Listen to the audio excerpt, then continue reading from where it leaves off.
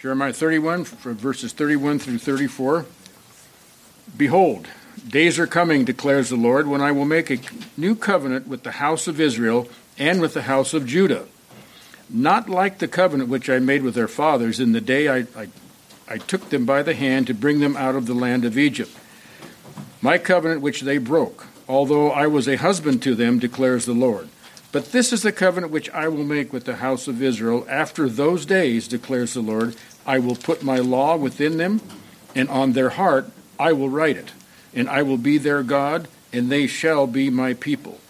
And they shall not teach again each man his neighbor, and each man his brother, saying, Know the Lord, for they shall all know me. For the least of them to the greatest of them, declares the Lord, for I will forgive their iniquity, and their sin I will remember no more. Now this covenant, again, this new covenant, as we can see, is entirely based on God's sovereign will. I mean, that is made perfectly clear in this passage. And that's why I put the first bullet point, I will, repeated over and over and over again. God says, I will, I will, I will. And it's all him. Not like the other covenant. Okay, verse 32, let's look at that one again. Not like the covenant which I made with their fathers in the day I took them by the hand to bring them out of the land of Egypt. My covenant which they broke, although I was a husband to them, declares the Lord. Again, that was, again, the new covenant is totally unconditional. The former covenant referred to here was the Mosaic covenant, which was the giving of the law. That was a conditional covenant. And we're not going to go back there today, but, let's look at Deuteronomy. Take the back. Let's look at Deuteronomy, and I think that'll explain what we mean.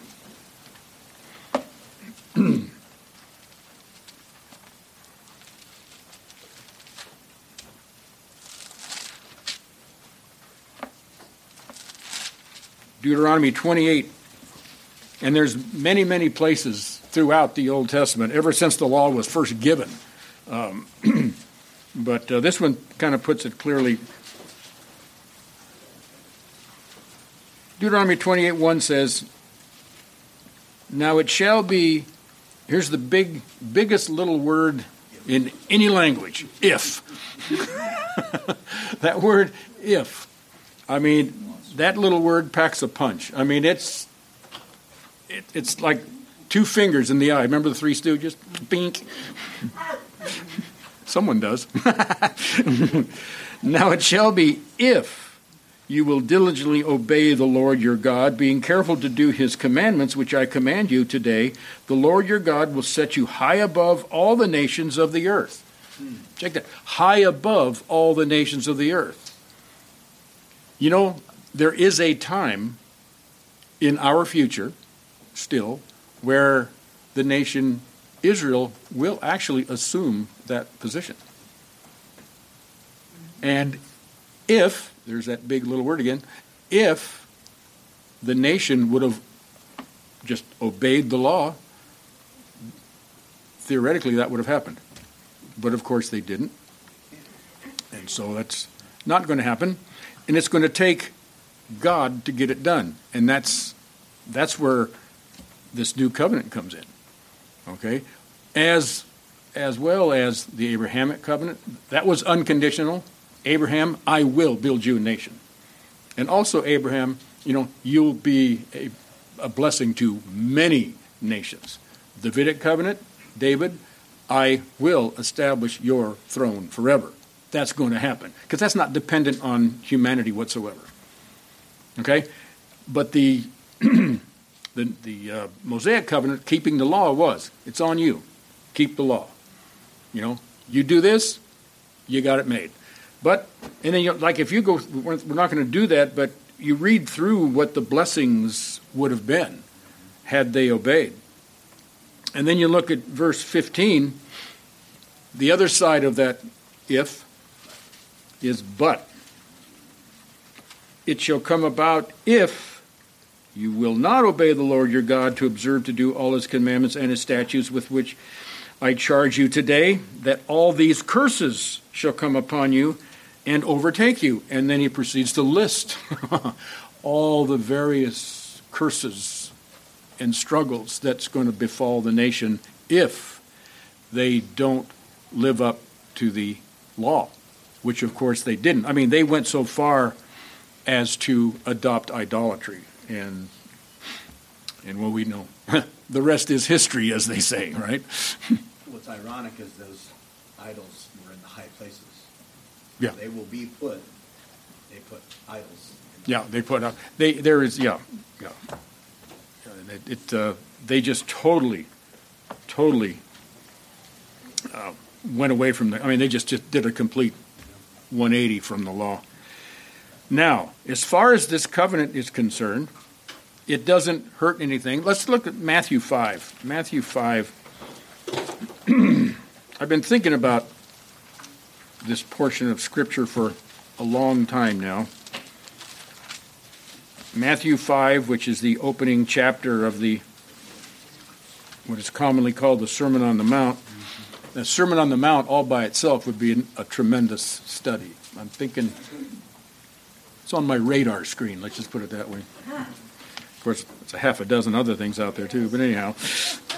Matthew 5, 17 through 19. Again, Jesus says, "Do not think that I came to abolish the law." I want to stop right there because a lot of that is a false belief that's been running around for centuries, actually, that, Jesus came, law doesn't mean anything. Contraire, as they say. It does. It does. It's. You want to know what God thinks about certain things? Look at it says, are all sins equal? All sins are detestable in the sight of God, but all sins are not equal. If you want to know, what do you mean by that? Look at the various punishments in the Old Testament that were put on certain sins. And you'll find that there's a whole lot of things that are like disobedience to parents, death penalty. Death penalty. Just to let you know. But we're in the New Testament times now, so you're okay. But what that tells you, though, that's extremely important, because again, you think about, well, why would that be? Well, a very important creation of God is the family unit. And that unit he wants to be tight. And that's why anything at all that would mess up the family unit, God does not like. Okay, and I'll just leave it at that. But anyway, I digress. It says, "But I come to abolish the law or the prophets." In other words, I didn't come to abolish the Old Testament. I did not come to abolish it, but to fulfill. Major difference. Major difference. That's why we can look at the Old Testament, or the Mosaic Law, if you will, and see, we don't need to do animal sacrifices anymore. Because what those sacrifices were pointing to, Jesus Christ, the Lamb who takes away the sins of the world, he was the ultimate sacrifice. All those thousands and hundreds of thousands and millions, perhaps, of sacrifices over the decades were pointing to. Once he came and died, that's it. No sacrifice has any real meaning anymore. It doesn't. He fulfilled that. But as far as thou shalt not steal, that's still in vogue. That's still part, that the moral law is still there. It's still, God still, the punishments aren't there because the nation's not there. But within that nation, but it's not, you see. Now, "For truly I say to you," verse 18, "until heaven and earth shall pass away, not the smallest letter or stroke shall pass away from the law until all is accomplished," including Jeremiah 31 through 34. That will be accomplished as well. And then he goes on to say, "Whoever then annuls one at least of these commandments and so teaches others shall be called the least in the kingdom of heaven, but whoever keeps and teaches them, he shall be called great in the kingdom of heaven." So anyway, we're still to we're still to be obedient to the moral aspects of the law, and you'll find the moral aspects of the law, they're restated in the New Testament. They're in the New Testament as well. They're restated. Those principles and direct teachings are still there. Now, the new covenant concerning Israel has not yet fulfilled. We go back to, again, Jeremiah 31, where it says, days are coming. Well, you say, well, that's forward of Jeremiah. Yes, and it's still forward of us, because you look back in history, and even today, I will make a new covenant with the house of Israel. In verse 33, it says, this covenant which I will make with the house of Israel after those days, declares the Lord, I will put my law within them, and on their heart I will write it. And when it's talking about this, it's talking about Israel in totality as a nation. National Israel will have the law written on their heart. They are probably, in our day, one could say they're probably further away from God than they were in Jesus' day, in terms of numbers. It's just the nation. The nation as a nation is, even the nation Israel itself is a very secular nation.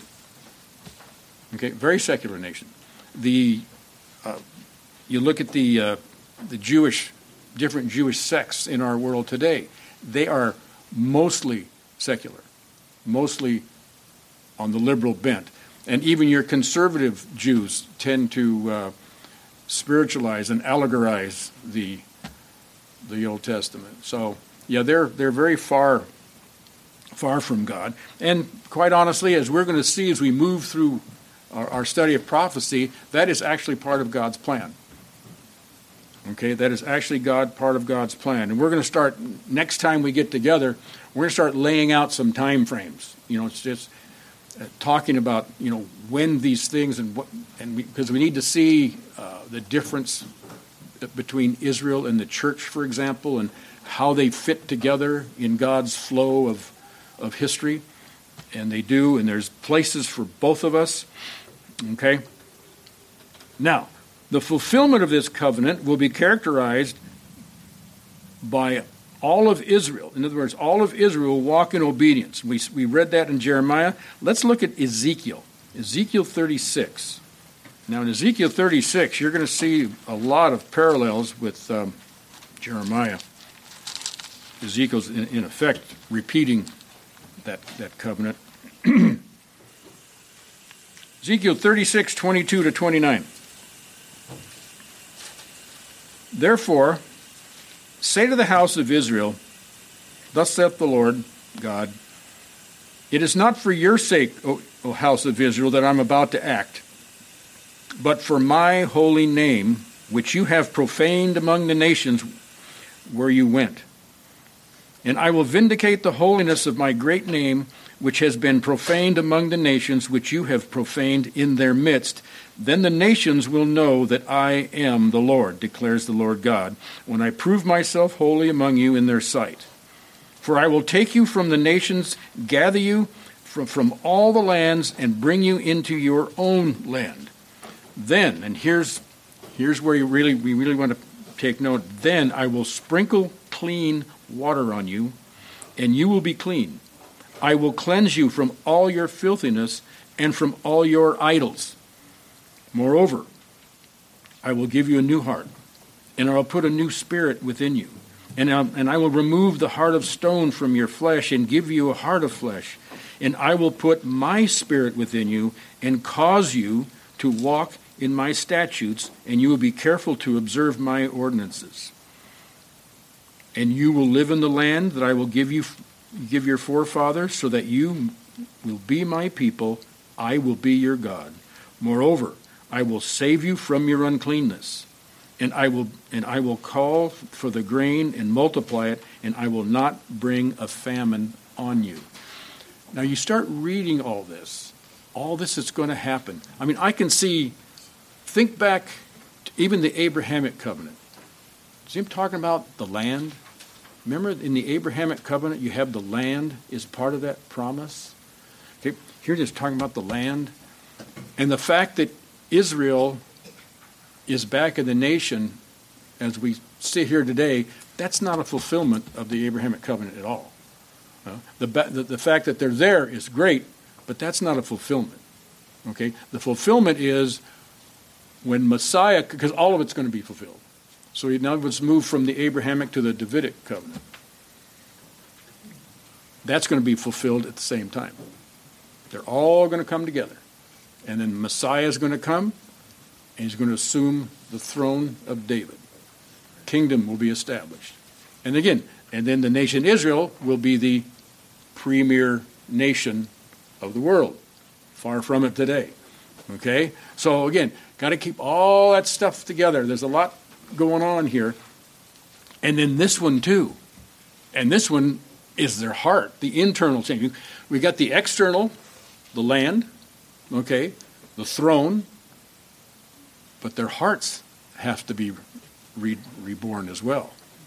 Well, is it true that God has been watching over Israel? I mean, the wars they've been through, and they won when you just wouldn't think they could possibly have that type of Exactly. The fact that Israel still exists, when you consider throughout the millennia, everybody around them's been after them. Everybody's been. There've been nations wanting to wipe that place out for centuries and centuries. Well, it's like I mentioned last. One of the biggest proofs, physical proofs. Okay, the Scripture, in my opinion, doesn't need it, but one of the proofs out there, like in Romans 1, creation itself is a proof of the existence of God. Well, another one of those physical proofs that Scripture is accurate is the fact that Israel is still with us. It's like I mentioned last time. You walk up and down the neighborhood. Have you seen any Hittites lately? Any Jebusites, Perizzites? What happened to them? They're gone. They're gone. They didn't make the cut.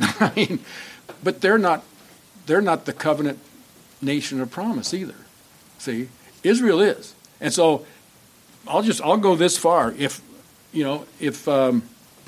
say Iran does get a nuclear weapon and say they launch one and blow Israel to smithereens, this is still going to come true.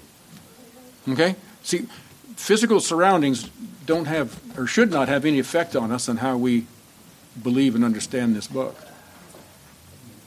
So is the convergence of the covenants all going to come together during the millennial? Yes, I believe that's when the land promise is put together. The Jews then will go in there. Jeremiah 31, this promise, and Ezekiel, that will take place to the nation as a whole. Also, Messiah, Jesus, is going to return, Revelation 19. He's going to come and then sit on the throne. It's going to all happen. And like I say, down the road, we're going to be studying all that and seeing how that's going to happen. Okay. I don't have a date for you, though. I have a time frame, but I don't have a date. Zechariah 14 even gives you the way he's going to return. It hasn't been fulfilled. Oh, yeah, no. And same thing. Olives and all. Yeah, and same thing with, Revelation 19, the armies are there and being gone. Yeah. That's a technical term. Okay. Ezekiel 20, verse 4. Or 20, verse 24, excuse me. Okay, Ezekiel 20, 24. Because they had not observed my ordinances, but had rejected my statutes and profaned my Sabbaths, and in their eyes on the idols of their fathers, and that is not at all what I was looking for. Let's try Isaiah 59. I have better luck with Isaiah. Oh, Zeke threw me a curve here. 59:21. And as for me, this is my covenant with them, says the Lord. My spirit, which is upon you, and my words, which I have put in your mouth, shall not depart from your mouth, nor from the mouth of your offspring, nor from the mouth of your offspring's offspring, says the Lord, from now and forever. And here again, this is from Isaiah looking forward, speaking of the land. And one of the things I was going to mention about these prophecies in here in the Old Testament prophets, you'll read, even in the midst of pronouncing future judgment because of their sin, God often interjects that, but it's not, this situation is not going to be forever. One day, all those promises will come to pass. They will happen. They're going to come to pass. Romans 11, another tremendous passage of Scripture about, and we'll be back from Romans 9 through 11, actually, again, because it's important to see the future of Israel and its relation to the church. Romans 11, 25 through 27.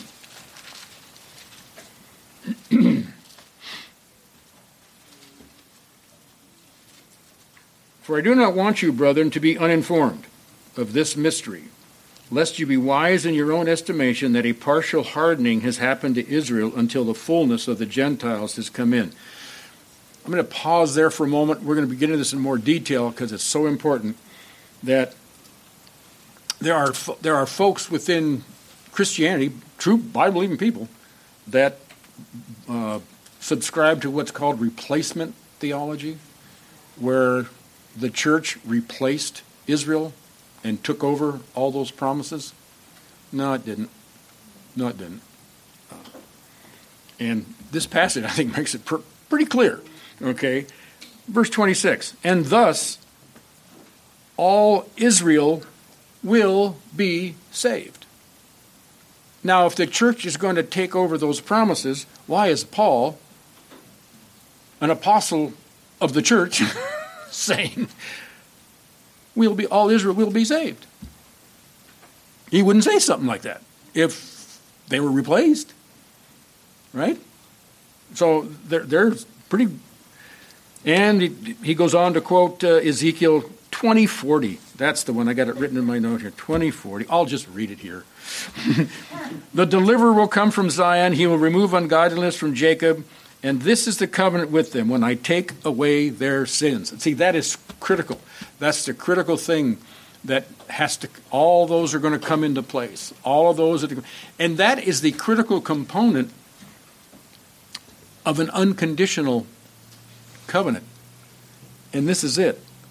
When I take away the sins, give them a new heart, take away that stony heart. And you'll find that part, that is incorporated in all unconditional covenants. It was not part of the conditional Mosaic covenant. God did not change their heart. Here's my commandments, keep them. They tried to keep it in the flesh. It didn't work out. As a nation. Individuals, yes. Nationally, no. And that's it. National Israel. In Romans 9:27 says this. And Isaiah cries out concerning Israel, though the number of the sons of Israel be as the sand of the sea, the sands of the sea, it is the remnant.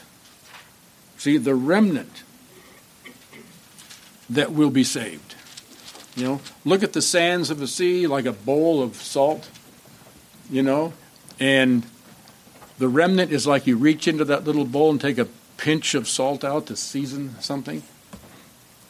That's what it's going to be like. That's the thing. It's though they number in great number from the beginning to whatever the last day is, it's a small percentage of that group that is actually going to make up all Israel when the prophecies come to fruition. Okay? Okay, back to Ezekiel 36. Verse 27 says, and I will put my spirit with him. The indwelling of the Holy Spirit will be part of the new covenant for Israel. But I might say, because in looking forward, it actually is part of the new covenant, because my next point that I'll get to here in a moment is the fact that we, the church, we have received that very new covenant. We've got it. We have it as the church. Israel, as a nation, does not. Individual Jews that accept Christ as their Savior obviously do. They get incorporated into the church. But national Israel, and we're talking national Israel, okay? Now, verses 27 through verse 36, 27 says, and I'll put my spirit within him and cause, and again, just like in Jeremiah, I will, God says. God is the action here. God is doing it. That's why when you do, you study the scriptures, verbs are extremely important. That's the action. Verbs, the action words. What's going on? What's happening? Nouns are important, but verbs like boom, boom, what's going, that's the action. And so, in verse 26, I will give you a new heart. 27, I will put my spirit within you and cause you to walk in, and cause you to walk in my statutes. Fleshly mankind can't do it. I mean, we're walking, it takes the Spirit of God to walk in those statutes. And as a result, you will be careful to observe my ordinances. All right? And then again, the land promise, verse 28. Now, in chapter 37 of Ezekiel, 12 to 14, again, moving forward. Now, this is the vision of the valley of dry bones. That's about bringing Israel and Judah back together. That's what that's about. The split. Remember the nation split? They're going to come back together. By the way, as far as God's concerned, the lost 10 tribes, as they're referred to, they're not lost. God knows where they are. And we'll see that as we move forward. But Ezekiel 37, beginning verse 12, says, Therefore prophesy and say to them, Thus saith the Lord God, Behold, I will open your graves, cause you to come up out of your graves, my people, and I will bring you into the land of Israel. Then you will know that I am the Lord when I have opened your graves and caused you to come up out of your graves, my people. And I will put my spirit within you, and you will come to life, and I will place you on your own land. Then you will know that I, the Lord, have spoken and done it, declares the Lord God. Wow. Israel.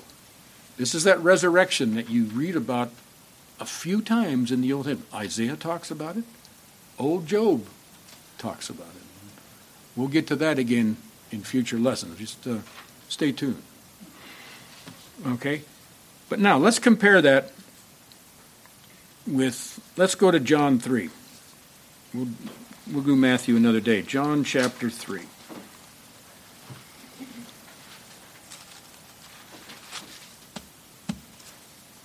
John 3, 3 to 11. Very famous conversation with Jesus with Nicodemus. John 3, 3. Jesus answered and said to him, Truly, truly, I say to you, unless one is born again, he cannot see the kingdom of God. And we'll be talking later on about the kingdom, what all that means too, the various aspects of it. Nicodemus said to him, How can a man be born when he's old? He cannot enter a second time in his mother's womb and be born, can he? Jesus answered, Truly, truly, I say to you, unless one is born of water and the Spirit, he cannot enter into the kingdom of God. That which is born of the flesh is flesh, and that which is born of the Spirit is spirit. Do not marvel that I say to you, you must be born again. And I mean, that's a command statement. You must be born again. That has to happen. Okay? And here's how that happens, by the way.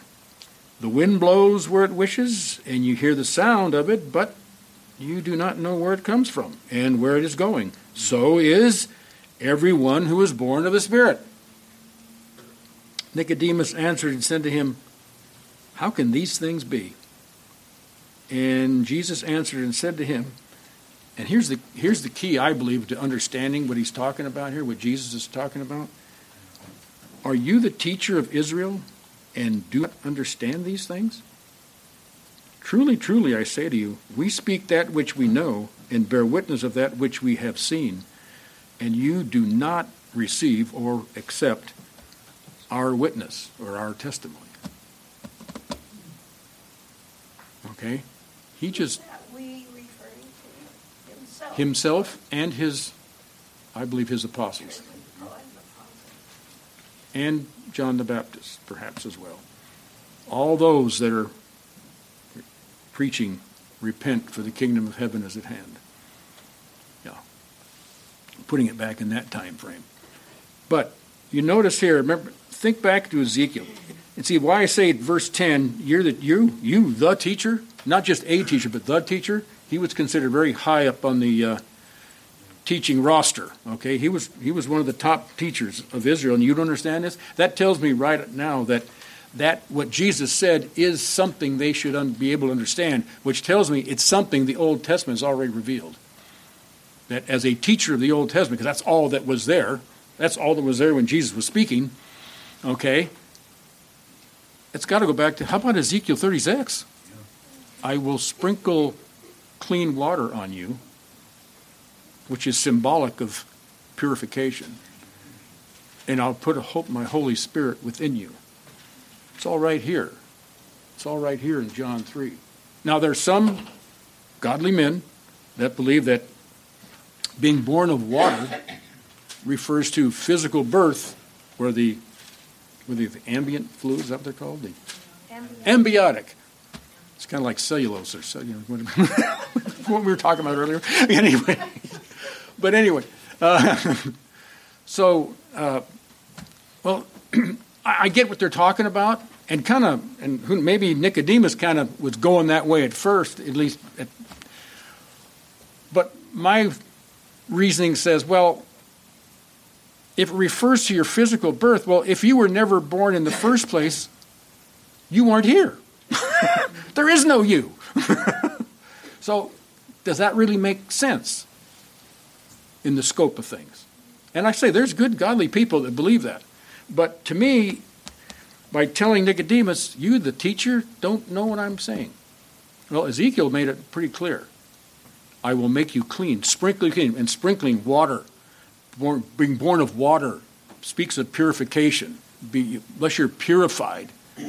Okay, and then another thing, verse 8, as the wind blows where it wishes, and you hear the sound of it, but you do not know where it comes from and where it's going, so is everyone who is born of the Spirit. That's who is the agent of regeneration in salvation? The Holy Spirit. And who is the agent of salvation? God, Father, Son, and Spirit. Triune God is the overall agent of salvation. I will remove that heart of stone. I will put in a heart of flesh. That's the act of God. Father, Son, and Spirit, all active in our salvation. Now, I don't expect Nicodemus or any other Old Testament saint to get the Trinity down, but at least the working of God down. And then the Spirit of God. They understood that. And again, in your Bibles, Spirit is capitalized, rightly so. So you see how that is? And now he's telling that to Nicodemus, and we as believers in the church age, we have received that new covenant. We are new covenant participants in the church. Again, back to Romans 9.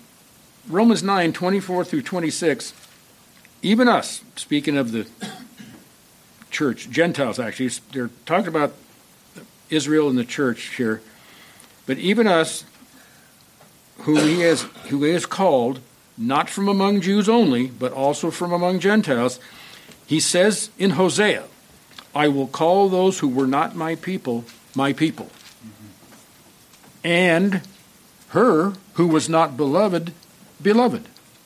And it shall be that in that place where it shall be said to them, you are not my people, there they shall be called sons of the living God. Now, you look at those are excerpts out of the book of Hosea. If you're familiar with Hosea at all, do you remember how the book opens? Hosea, the prophet, he says, Hosea, and you talk about a man with a rough job. I want you to go find a woman of harlotry and marry her.